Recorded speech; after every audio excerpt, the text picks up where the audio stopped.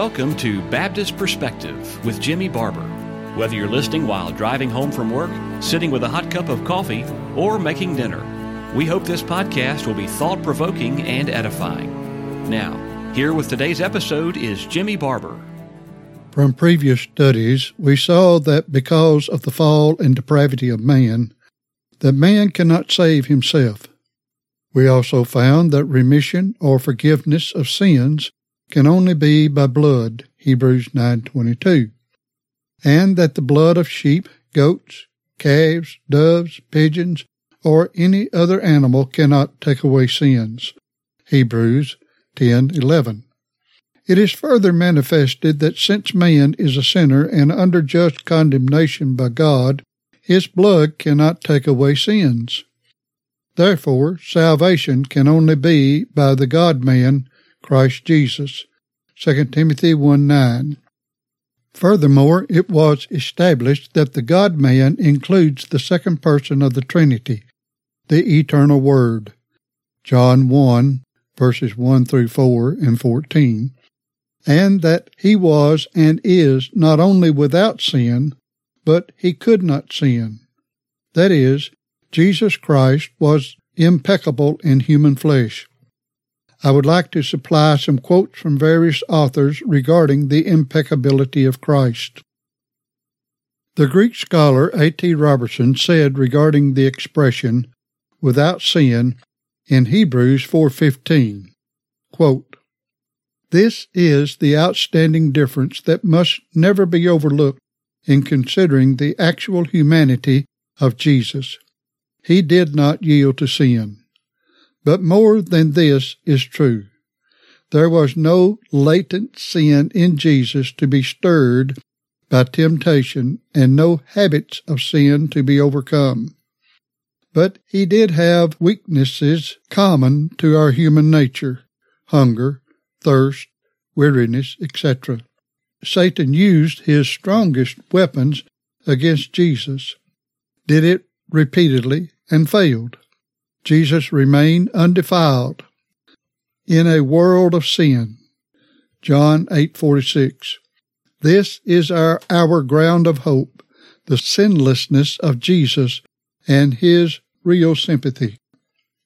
Commenting on the same verse, John Gill wrote, "There was no sin in his nature, though he was encompassed about with infirmities, yet not with sinful infirmities, only sinless ones. Nor was there any sin in his temptations, though he was solicited to sin by Satan, yet he could find none in him to work upon, nor could he draw him from the commission of any sin." Jamieson, Fawcett, and Brown commentary gives the following, Greek, choreos, separate from sin, Hebrews 7:26. If the Greek anew had been used, sin would have been regarded as the object absent from Christ, the subject. But choreos here implies that Christ, the subject, is regarded as separated from sin, the object. Thus, throughout his temptations in their origin, process, and result, sin had nothing in him. He was apart and separate from it. The comments of R.L. Dabney are quite apropos. Quote, "The old doctrine of the Reformed churches asserted not only the actual sinlessness which none but violent infidels impugn, but the impeccability of our Redeemer. In recent days, some of whom better things should have been expected deny the latter. They concede to the God-man the posse non peccare, the power not to sin, but deny to him, or at least to the humanity, the non posse peccare.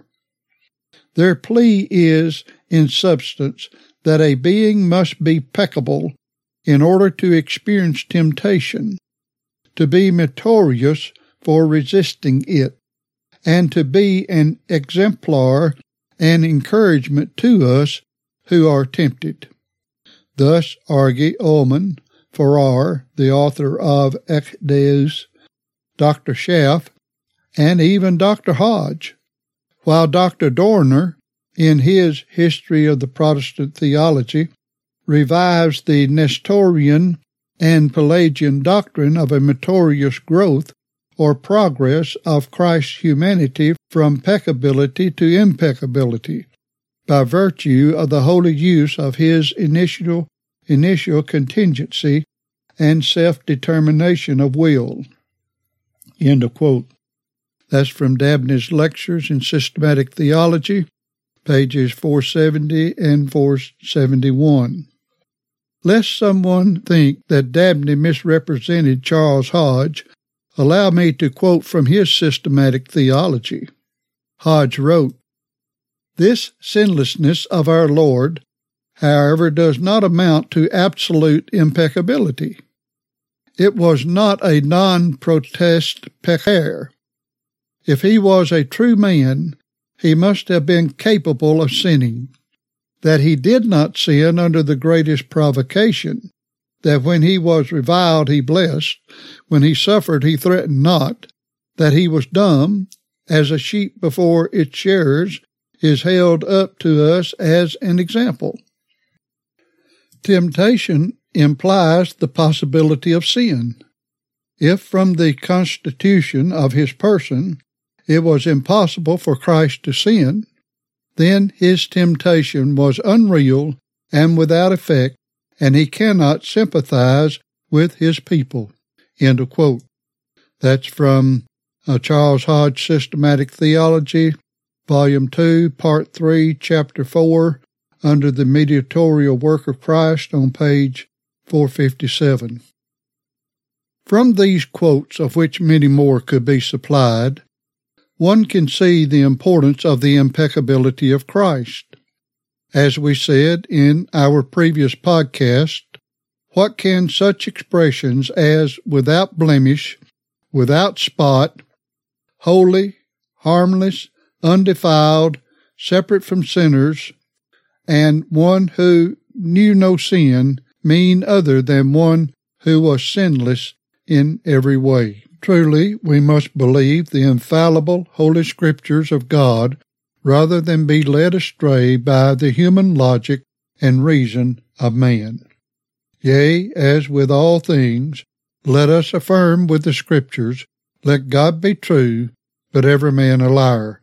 Romans 3:4. Therefore, his manhood was unique in that he not only did not sin, he could not sin. This raises the question as to how it is that the second person of the Trinity could take on human flesh.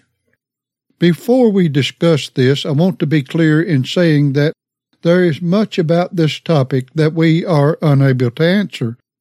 Theologians and Bible scholars have for centuries discussed this divine intervention and, sad to say, often speculated about many things regarding the Incarnation.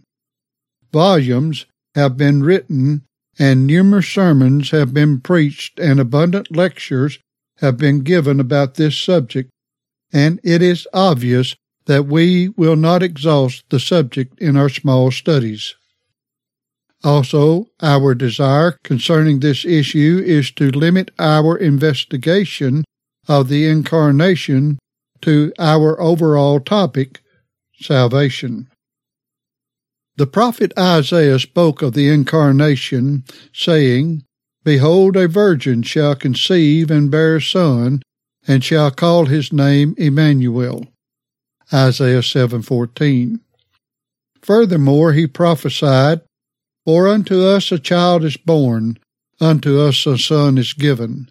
Isaiah 9:6, first part A. Of the first prophecy quoted, it is found in the Gospel of Matthew in connection with the angel of the Lord appearing to Joseph, telling him that Mary was with child by the work of the Holy Spirit, and that the child was to be called Jesus. Then it is recorded, "Now all this was done that it might be fulfilled, which was spoken of the Lord by the prophet, saying, Behold, a virgin shall be with child, and shall bring forth a son, and they shall call his name Emmanuel, which being interpreted is God with us. Matthew 1:22-23. We do not know how long Mary was with child at this time, but we know that prior to this, the angel Gabriel had already spoken to her regarding the conception and birth of Jesus. Luke, in his Gospel, tells us that Gabriel appeared to Mary when John was 6 months old in the womb of her cousin Elizabeth. Luke 1:26. Furthermore, we are told by the prophet Isaiah and by Luke the physician that a virgin would conceive and that her name was Mary. Isaiah 7:14, Luke 1:27. Critics and professed scholars that question the truth of the Scriptures say that the Hebrew and Greek words translated virgin should be a young maid. But when the angel Gabriel visited Mary to announce the birth of Jesus, Luke 1:34 declares, quote, Then Mary said unto the angel, How shall this be, seeing I know not a man? Such detractors cast iniquity against Mary by denying her virginity. However, we must not go to the opposite extreme by saying that Mary was sinless. No, she was a sinner and needed redemption like the rest of sinful men. Luke 1:30 declares, And the angel said unto her, Fear not, Mary, for thou hast found favor with God. The Greek word for favor is charis, and is the word for grace. In fact, this Greek word is found 156 times in the New Testament, and 130 times it is translated grace. This same word is used in the famous verse regarding salvation. For by grace are ye saved through faith, and that not of yourselves, it is the gift of God, Ephesians 2:8. Mary was chosen by God as the one in whom Christ was to come to secure redemption by the grace of God. No doubt Mary desired and lived in such a way as to be a virgin, and she is to be commended for her virginity and holy living. Yet it was by the grace of God. Allow me to interject at this point that we deny the doctrine of Immaculate Conception. Many people think that term is speaking of Christ being preserved from the effect of sin or of his sinless conception and birth. However, the doctrine of Immaculate Conception is a Roman Catholic belief asserting that Mary was preserved free from the effect of the sin of Adam from the first instant of her conception. No, Mary was in need of a Savior, as we are. There have been many books written seeking to explain naturally how Christ could have been born of a sinful virgin and not be sinful himself. Various theories have been advanced.